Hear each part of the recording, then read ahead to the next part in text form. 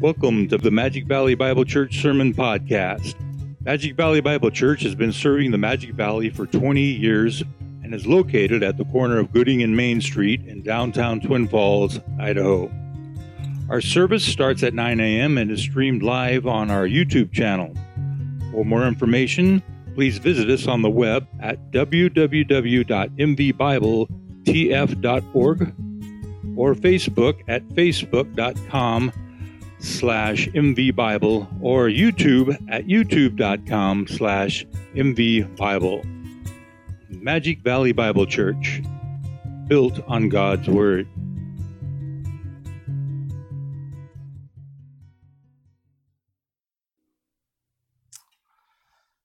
Thank you for that. I mean, what a great song. The scriptures, are we on there, bud? Okay. When we think about the scriptures, everything is exactly what that song was talking about. Behold our God. So take your Bibles this morning, and we're going to do just that. We're going to look at the awesomeness of Christ. And take your Bibles and open them to Mark chapter 5. Mark chapter 5, we have two narrative passages that really sets this chapter apart. And of course, we come to a long passage or pericope, a segment of truth that sets our attention. So I want to read it in its entirety, and you know your pastor, he's not going to be able to get through all of it, but it's one of those things where I want this to really settle in our souls, and there's some things I want to say at the beginning that I think it's important for us to understand when we approach this text. But the title of the sermon, if you notice in your sermon outline, is A Miracle Inside a Miracle.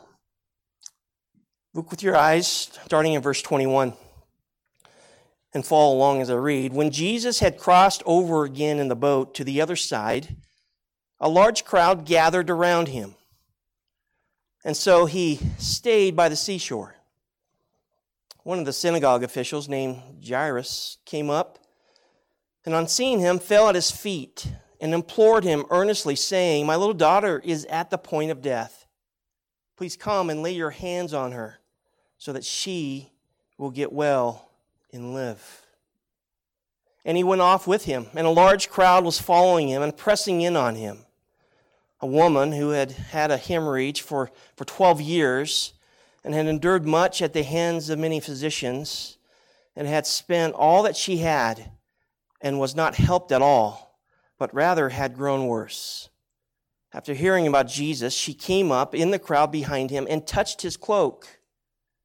For she thought, if I just touch his garments, I will get well. Immediately the flow of her blood was dried up, and she felt in her body that she was healed of her affliction. Immediately Jesus, perceiving in himself that the power proceeding from him had gone forth, turned around in the crowd and said, "Who touched my garments?" And Jesus and his disciples said to him, "You see the crowd pressing in on you, and you say, 'Who touched me?'" And he looked around to see the woman who had done this. But the woman, fearing and trembling, aware of what had happened to her, came and fell down before him and told him the whole truth. And he said to her, "Daughter, your faith has made you well. Go in peace and be healed of your affliction." While he was still speaking, they came from the house of the synagogue official, saying, "Your daughter has died. Why trouble the teacher anymore?" But Jesus, overhearing what was being spoken, said to the synagogue official, "Do not be afraid any longer, only believe." And he allowed no one to accompany him except Peter and James and John, the brother of James. They came to the house of the synagogue official, and he saw a commotion and people loudly weeping and wailing. And entering in, he said to them, "Why make a commotion and weep? The child has not died, but is asleep." They began laughing at him. But putting them all out, he took along the child's father and mother and his own companions and entered the room where the child was. Taking the child by hand, he said to her, "Talitha cum," which is translated means, "Little girl, I say to you, get up."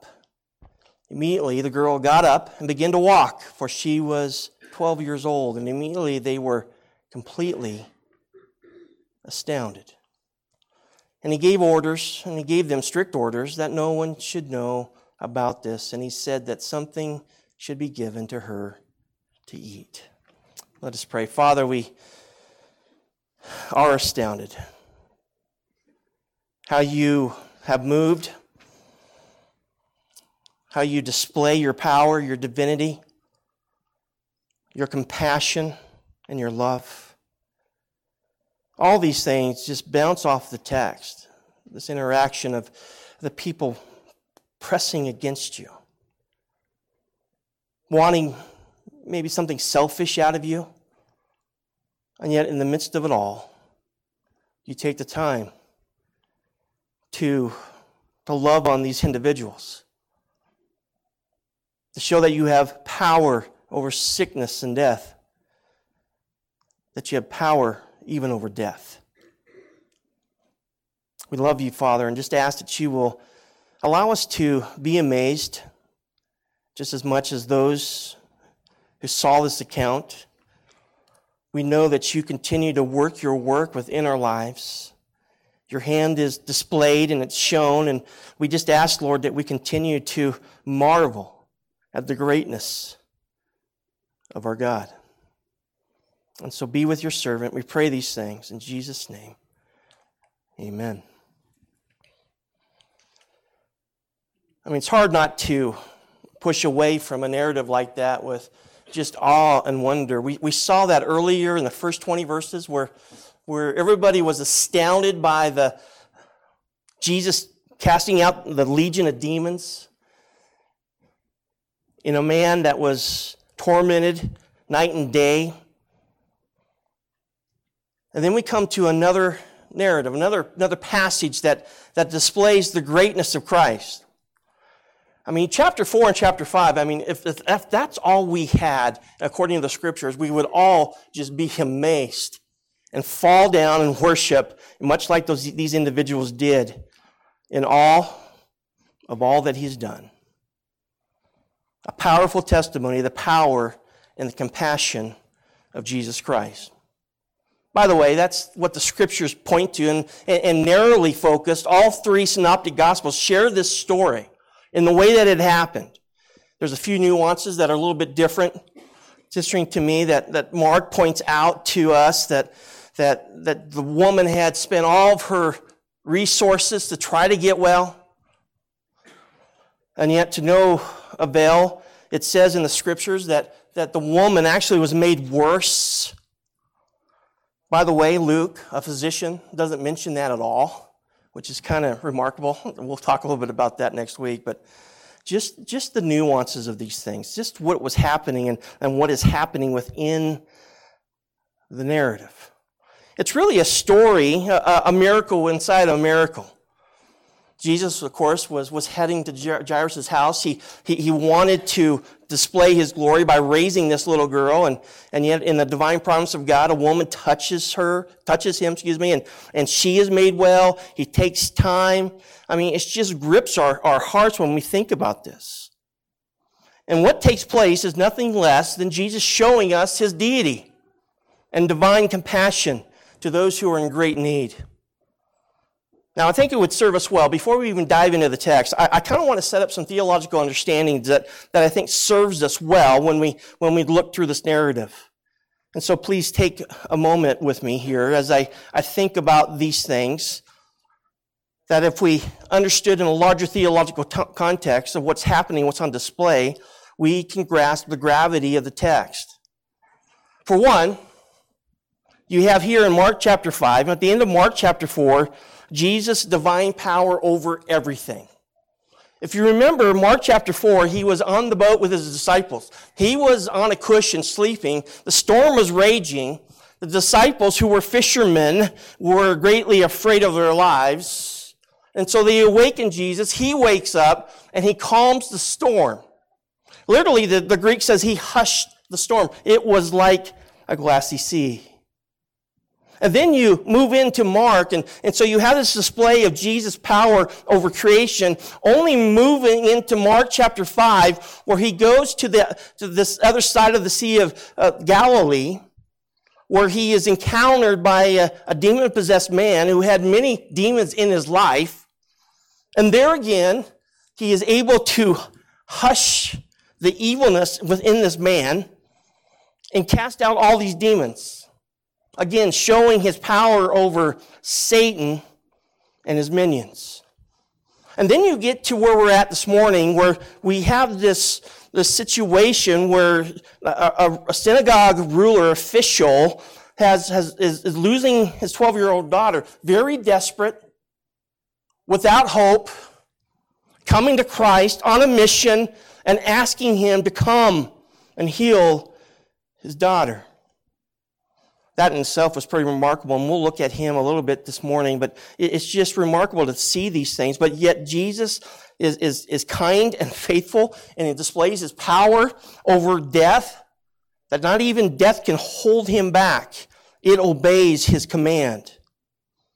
But then you have a woman who has been sick for 12 years, constantly bleeding, having a woman issue that continues to flow from her life and marked her unclean. And yet Jesus, allowing his power to go, heals this suffering woman. Again, power over creation, power over Satan and his minions, power over sickness, power over death. I'm just amazed by this, and so should you. Just the reality of a constant onset. Mark is so purposeful in making sure that we understand the deity and the power of Jesus Christ. It reminds me of what Paul says in Colossians chapter 1. Look to the screen, where Paul reminds us of the greatness and the supremacy of Jesus when he says in verse 15, he says, he, speaking of Jesus, is the image of the invisible God. Here's a summation. He is the image of the invisible God, the firstborn of all creation. For by him all things were created, both in the heavens and on earth, visible and invisible, whether thrones or dominions or rulers or authority. All things have been created through him, and get this, for him. He is before all things, and in him all things hold together. He is also head of the body, the church. And he is the beginning, the firstborn from the dead, so that he himself will come to have first place in everything. For it was the Father's good pleasure for all the fullness to dwell in him, and through him to reconcile all things to himself, having made peace through the blood of his cross. Through him, I say, whether things on earth or things in heaven. Beloved, there is no one greater than Jesus Christ. There is no one greater than Christ. He's not some addendum to your life. Listen, beloved, he is your life. He is the Lord of your life. Displaying it, showing us all these things, the things that will accomplish glory and praise only to him. And these miracles are put on display for us, not only displaying his power, but it's for the purpose that you and I walk away with this understanding that Jesus Christ is King, that he is Lord of all, and that every knee will bow, every tongue will confess Jesus Christ is Lord. The supremacy of Jesus within these narratives, it's so remarkable that one can only do what the two individuals did. Jairus and the woman who suffered, they all fell at his feet. There's an act of worship there, which is pretty remarkable because when you think about a Jew they didn't have an earthly king. They had no one to bow to except for what? For God. Except for God. And here you have this interaction where these two individuals, in the midst of seeing the miracles around the Sea of Galilee, they do nothing but bow in worship. For they had a faith that was pretty remarkable, and we'll look at that here shortly. But the first theological thought I want you to hold on to as we go through this passage is that Jesus Christ is supreme, that he is Lord. Now, mixed with that, we have some other things going on here. There's a second theological truth I want you to grasp and hold on to, and that is the depravity of man. This is pretty remarkable. You think about it. Ever since the fall of the human race, starting with Adam and Eve, all of mankind is what? They're depraved. We get this clearly from the scriptures. Romans 3:23, for all have what? Sinned and fall short of the glory of God. There is not a single human being who has not sinned. And because we have all sinned, we find ourselves guilty and deserving of hell, Scripture tells us. James tells us in James 2:10, for whoever keeps the whole law and yet stumbles in one point, he has become guilty of it all. And the first part of Romans 6:23 tells us, for the wages of sin is what? It's death. Outside of Christ, beloved, our understanding of the human race is that we are sinful and fall short of the glory of God. No wonder the world is going to hell in a handbasket, right? And in light of that, we stand in judgment. The unbelieving world stands in judgment.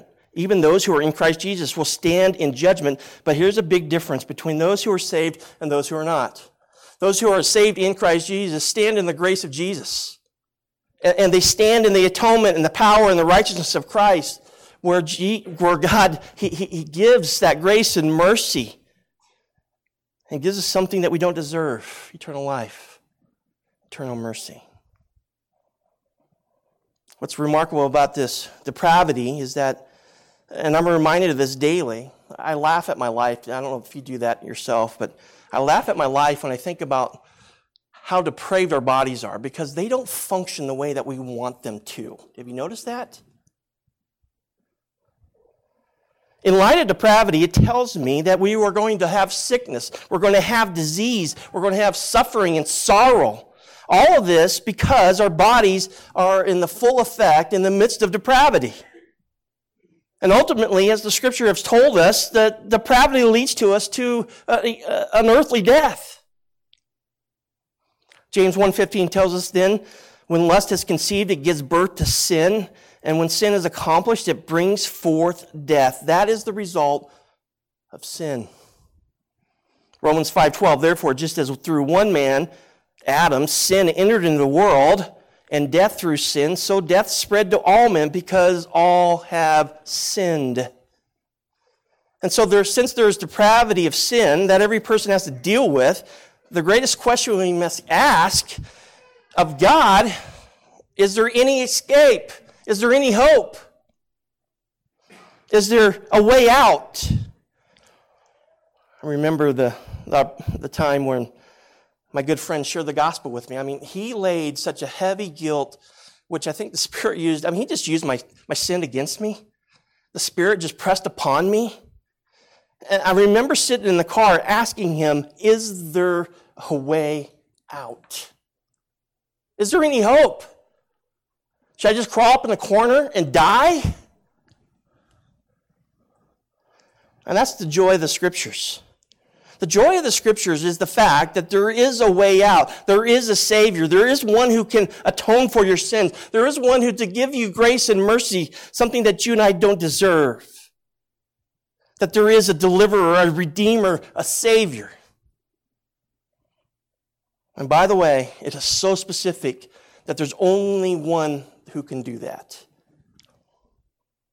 Not many, but one. There's only one who can save you. It's not you plus this one. It is only this one. And of course, that is Jesus Christ. Jesus says in John 14:6,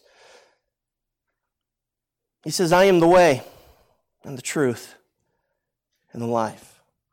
No one comes to the Father except through me, or but through me.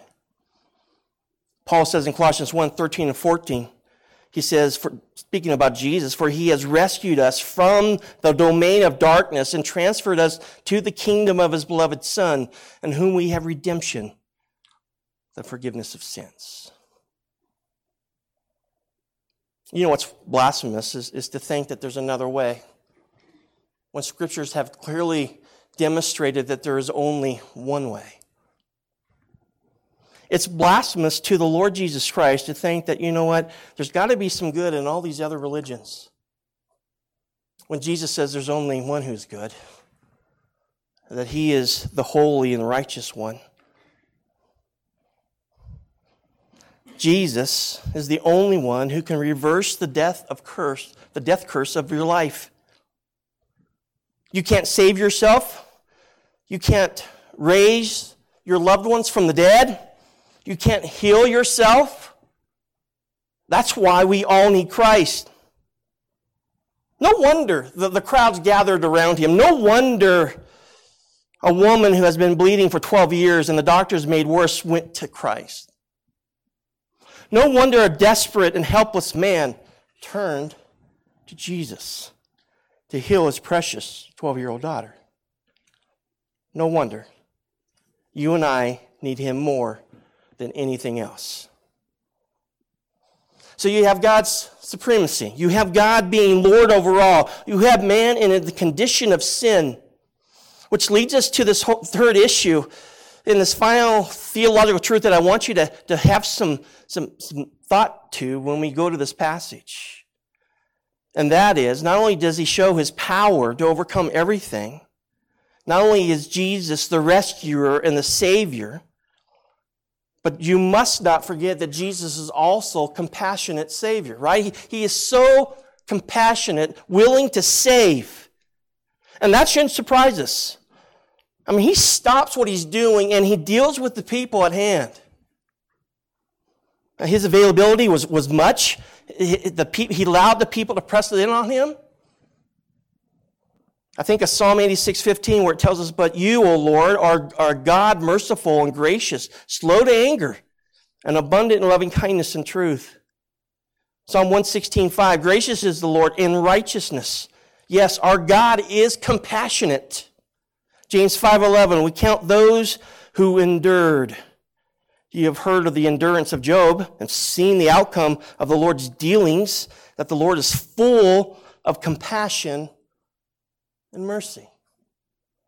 How can one not get this point, especially in light of your own salvation?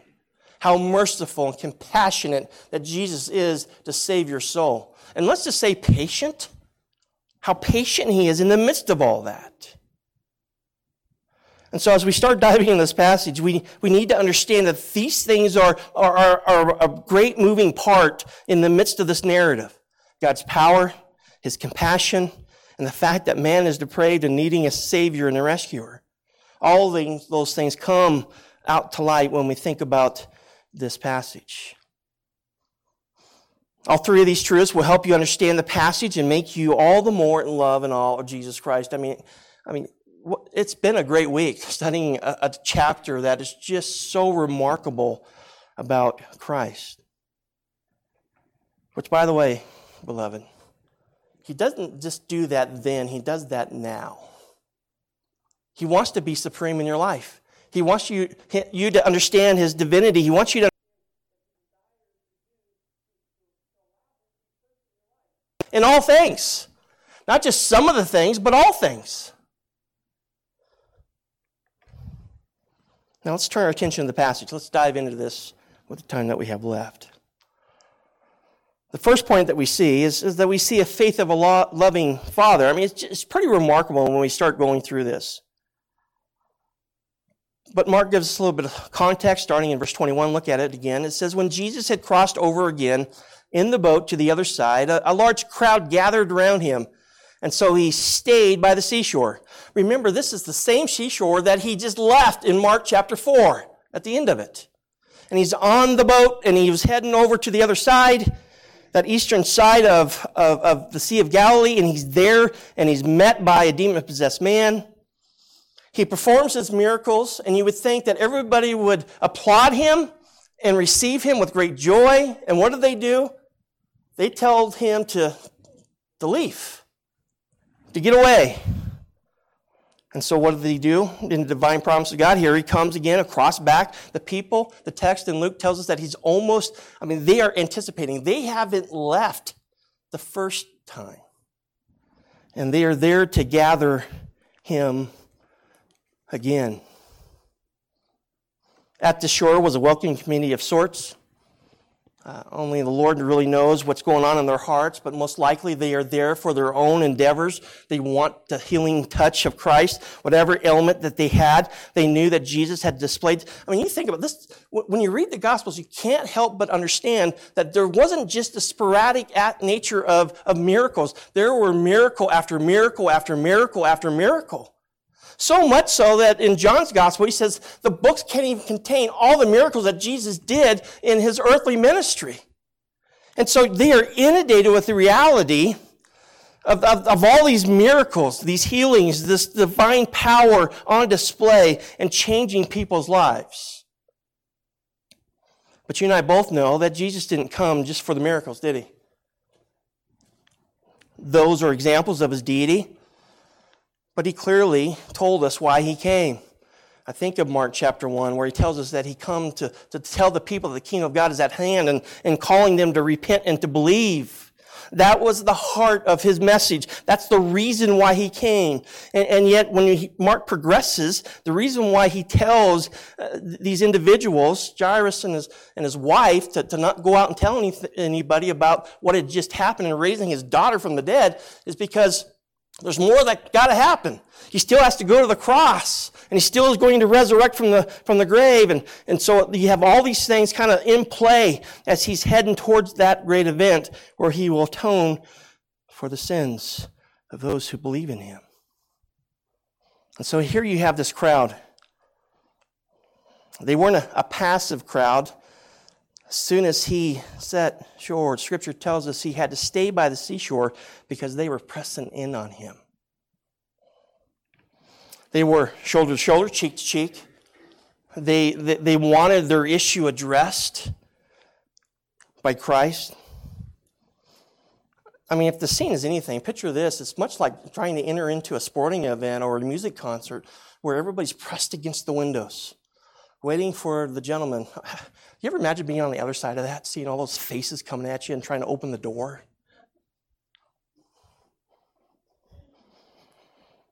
But here they are.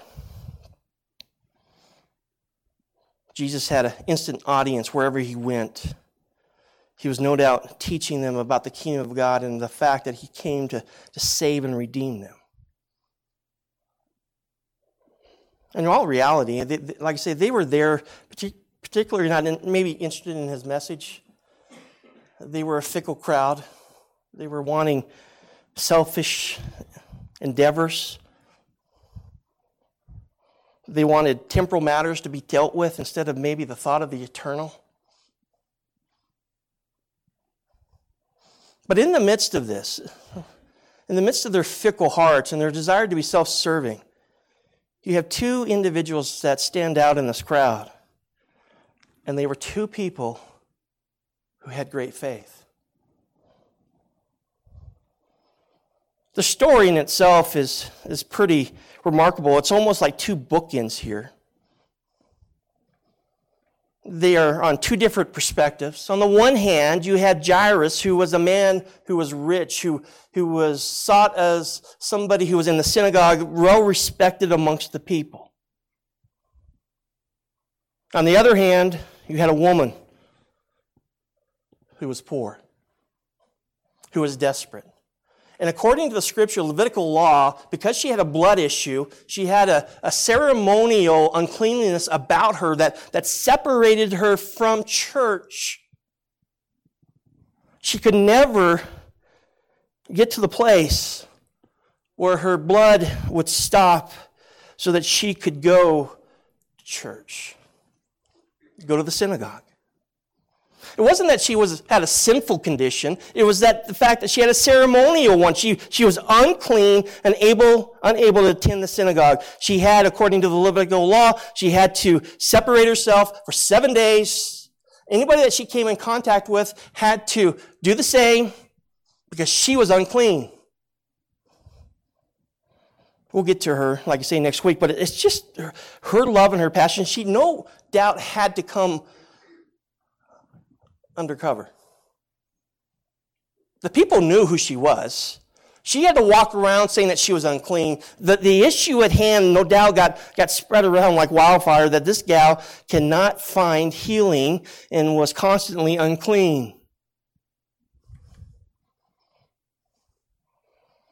One respected, one rejected. One was leading the synagogue, and one was an outcast and not permitted to go to the synagogue.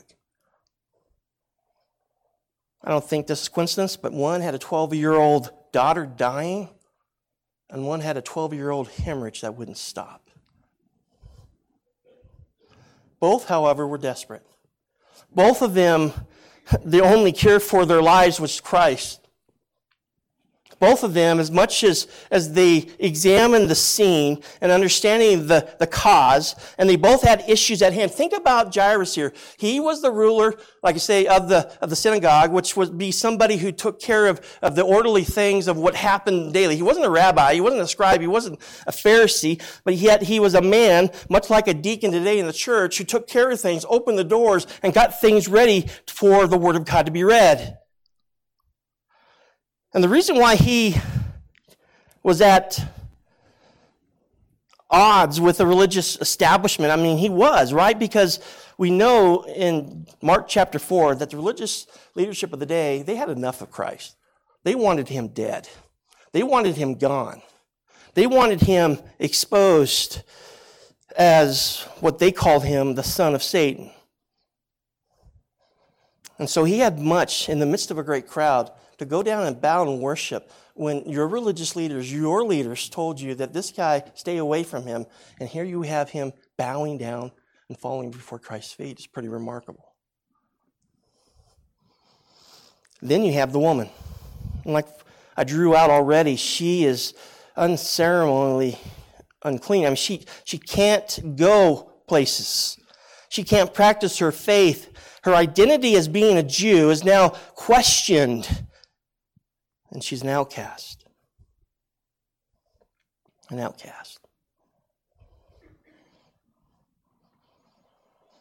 And so here they find themselves attracted to the same individuals, and they believe that he is the only one that can heal them.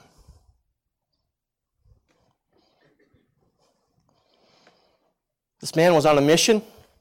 This man was desperate. Yet this man was full of faith. Why? Because his 12-year-old daughter was dying.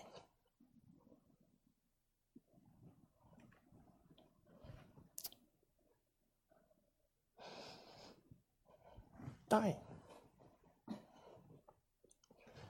Put yourself in that position, right? Your daughter. If there's somebody who has this relationship, is a dad and his daughters, right? That is compassionate and full of love.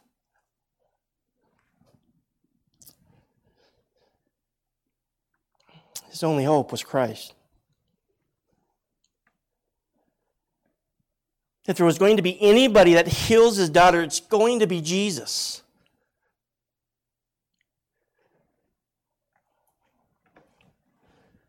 The reason I have tears is, though she was a niece, I think of Taylor.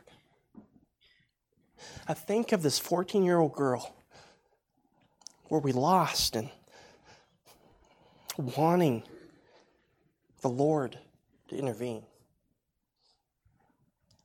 Now, the greatest thing that the Lord did is he did intervene and received her as his own. But look again at verse 22. It reads there, one of the synagogue officials named Jairus came up and seeing him fell at his feet. He literally prostrated himself at the feet of Jesus. Do you think that got everybody's attention? It got Jesus' attention. It got everybody around them their attention. The crowd knew who he was. They knew the stance of the scribes and the Pharisees who hated and resented Jesus. And here he is falling at the feet of Jesus. You and I both know that being prostrated before someone is an act of humility. It's an act of worship. It's an act of saying that you are greater than who I am. And so here was a heart of a man who had faith in the healer. Verse 23. It says there, and implored him earnestly, saying, my little daughter is at the point of death. Please come and lay your hands on her so that she will get well and live.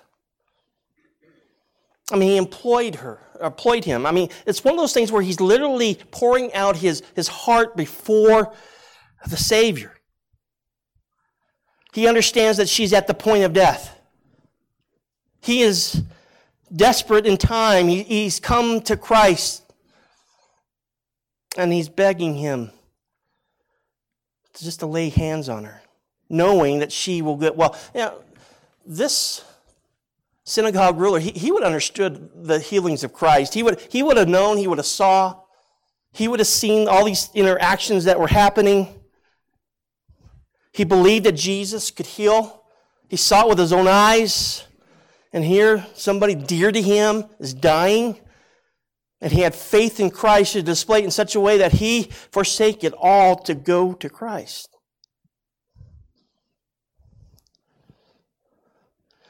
You can almost imagine, for one to make that realization, he had to understand the significance of what Jesus preached himself to be, and that being Lord and Savior, him being the one that you put your faith in, to repent and believe in him, to turn to him. He understood exactly what the demon had already proclaimed. The demon man at the beginning of this chapter who proclaimed that Jesus is the Son of God. That he was the Messiah. That he was the Savior of the world. For him to do such an act, all these theological truths had to come rushing in with the true reality of what he's seen with his eyes, knowing that Jesus is his only hope. He most likely, maybe was a closet follower of the Lord Jesus. But as circumstances exposed himself, he was desperate, and he now needed the Savior in a great way. And Jairus implored, he begged, literally calling for mercy for Jesus to come and heal his daughter.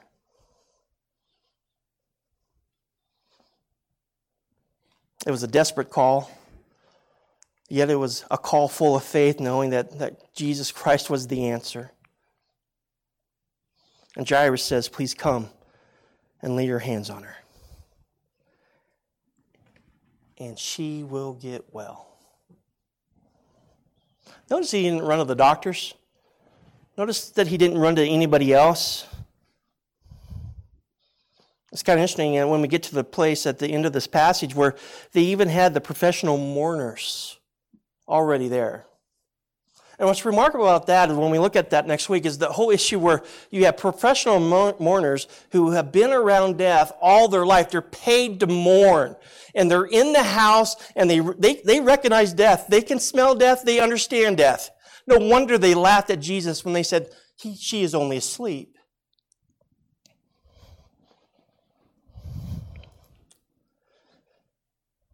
They had gathered much like the vultures gathering around a dead carcass. They're ready to pounce.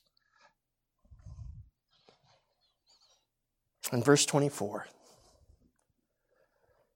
Jesus literally stops what he's doing. Verse 24 tells us, and he went off with him, and a large crowd was following him and pressing in on him.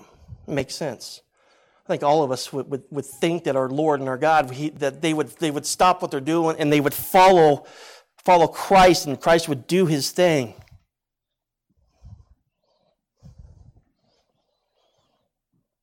He didn't set up an appointment here.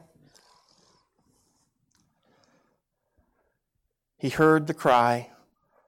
In his omniscience, he knows what's going to happen. And he sets off to this man's house. What does the crowd do? They follow, right? And it says that they're pressing in on him. He's literally bouncing off people here. And so he stops what he's doing. Here's a father's desperate plea to go heal his daughter. And the people are pressing in.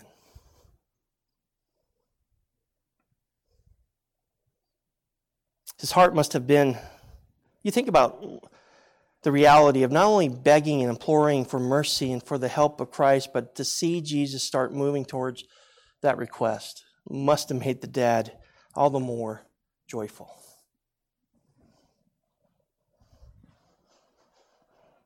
The narrative is pretty interesting to me because there's an interruption, right? This is the miracle inside the miracle. You have this interruption of a woman who stops the show, the movement towards Jairus' house, and has her own needs to be dealt with. As much as there's great joy in Jairus, can you imagine the frustration and maybe even the impatience of a father waiting for Jesus to deal with somebody else's issue?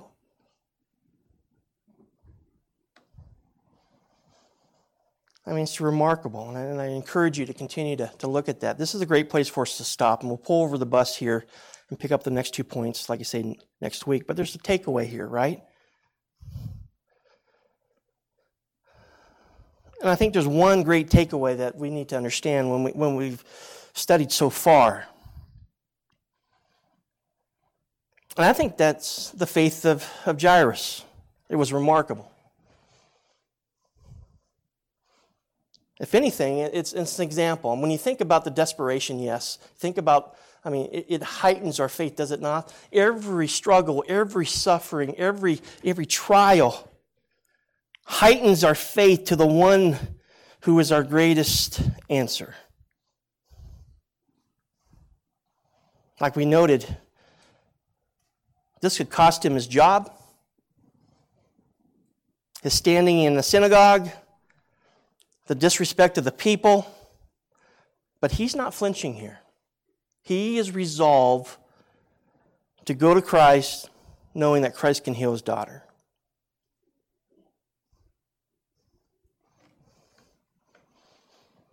He knows that he must have full dependence on God's saving power in this predicament. There is no earthly means to remedy the case in the situation. His example of faith is something remarkable. Even in a day and age where medicine has progressed to such a degree where there is great cure, our hope, first and foremost, is Christ. We know that the Christian walk is in faith. We also know this, that our faith in Christ is not a walk in the park. It comes with trials. It comes with suffering. And often those things show their ugly head. We know, according to Scripture, that those things draw us to have a greater faith in Christ. If anything, when you look at Jairus and read these first 4 verses, it's just one of those things where you can't help but look at him, knowing that he rests his daughter's life, his established life on Christ.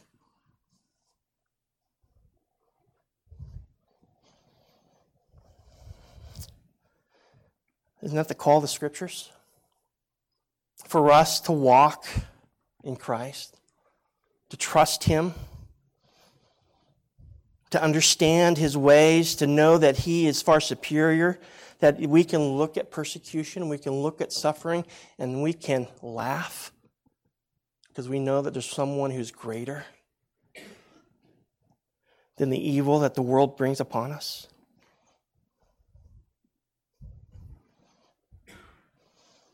Faith also understands that this is not just something that's whimsical. It's not something that we just hope happens. We know that faith is in the one who can do all things. Is the faith knowing that He has a plan and a purpose. It is a faith knowing that nothing can separate us from the love of God that is in Christ Jesus. Scripture calls us to walk by faith and not by sight. We are to fix our eyes on Christ, the author and perfecter of our faith. And so the simple takeaway in this riveting story is that when the going gets tough, we fix our eyes on Christ. By the way, it serves you well when things are going well to fix your eyes on Jesus.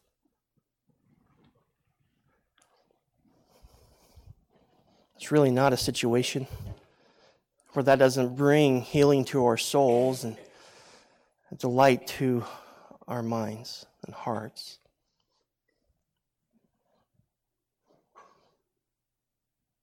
Next week, Lord willing, the faith of a suffering woman.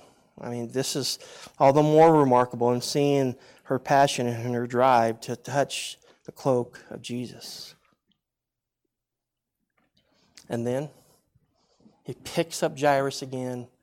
What all seems lost, he goes and he heals, resurrects.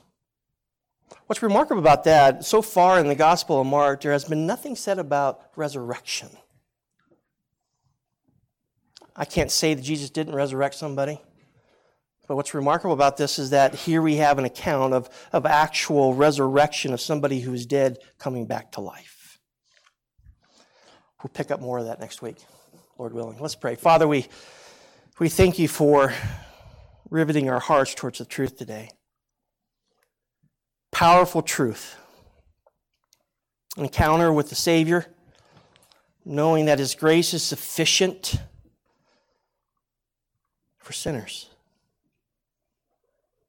That your grace is sufficient for those who have even received you as Lord and Savior, knowing that your faith is sufficient to carry him through life. Father, we pray that those who do know you, those who have trusted you, those who have turned from their sins and believed and have faith in Jesus Christ, that they continue to walk according to the Scriptures and in faith. For some who are knowing that that is the truth, reality of it, and maybe yet find themselves in a deep hole, that is what pulls them out, knowing that there's a compassionate Savior who desires to strengthen them, encourage them, and continue to help them press on towards the upward call that's in Christ Jesus. Father, I also pray for the one who doesn't know you. I shake my head at that. I don't understand that. And yet I do know this. Your kindness and your grace still extends to the unbelieving. That you continue to draw and you continue to bring and you open people's minds and hearts to the reality of how awesome you are. And how you desire to save their souls, to give them peace and hope.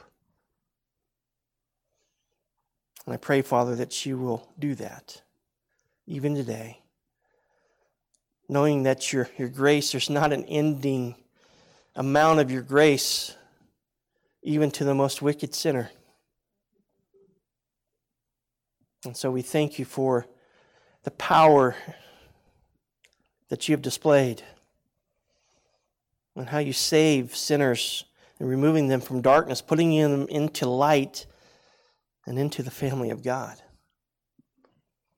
We love you, and we ask that our praise and adoration only continues to increase as we marvel at the greatness of our God.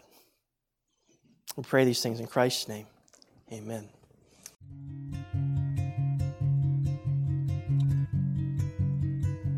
Thank you for listening to the Magic Valley Bible Church Sermon Podcast. For more information, please visit us on the web at www.mvbibletf.org or Facebook at facebook.com/mvbible or YouTube at youtube.com/mvbible.